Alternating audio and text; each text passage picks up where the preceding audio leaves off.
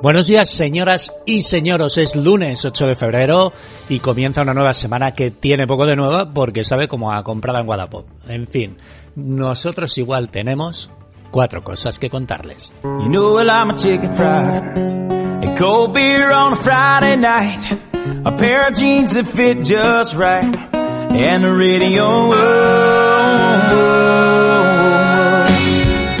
De primer plato tenemos pollo de costo. Sabemos que entre nuestra audiencia hay quien visita la tienda en la que todo parece haber sido criado con hormonas. Los pollos y el pollo asado de Costco, no sabemos aquí en España, porque no hemos ido nunca, la verdad, pero en Estados Unidos es la marca de la casa, a $5 la unidad. No es de extrañar que vendan más de 100 millones de ellos al año. El caso es que un investigador, o investigadora, no queda claro, de la ONG Mercy for Animals, se ha colado dentro de una de las granjas que los crían y ha grabado un vídeo. Define la atmósfera como una nube húmeda de amoníaco y caca mezclados. Los pollos viven sin luz, bañados en sus propias heces y alimentados a un ritmo que, si se les aplicase a los humanos, harían que un bebé de 2 meses pesase 300 kilos. Cuando el presidente Hoover habló de poner un pollo en cada casa estadounidense, el precio por libra era de $7. Ahora Costco lo vende a menos de 2. Por cierto, un representante de la compañía ha visto el vídeo y su comentario ha sido que no ve nada anormal.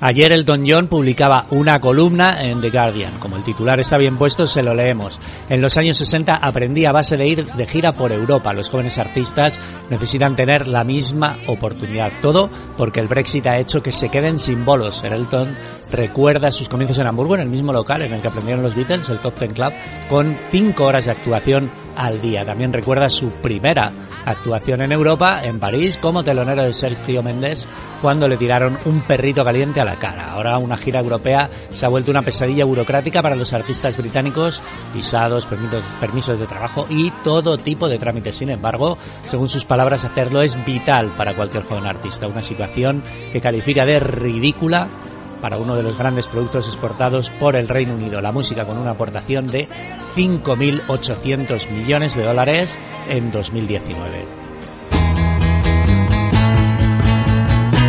Wasted days and wasted nights.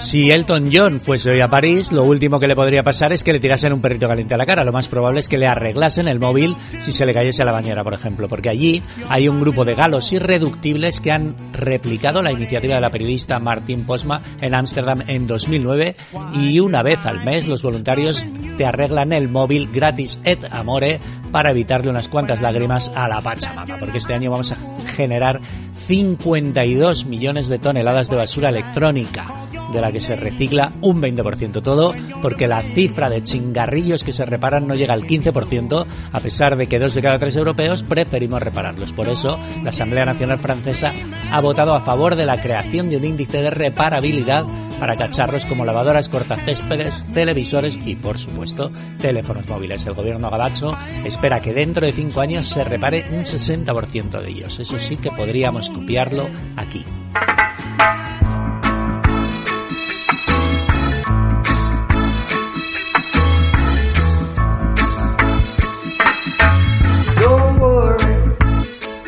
Hacía mucho que no les hablábamos de fotografía. Hoy les vamos a recomendar a un español, Xavi Bou, para cuya obra no encontramos calificativos. Su técnica es hacer un montón de fotos por segundo y unirlas en montajes de 3.500 o más. El resultado es una maravilla.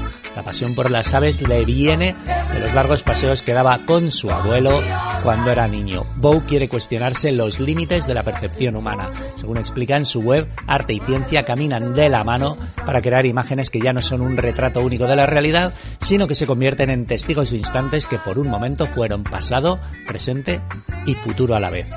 Pasen y vean.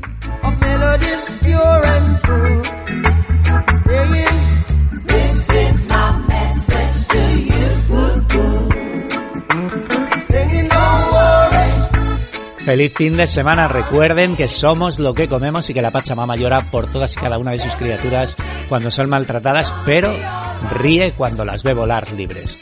Y eso también los incluye a ustedes.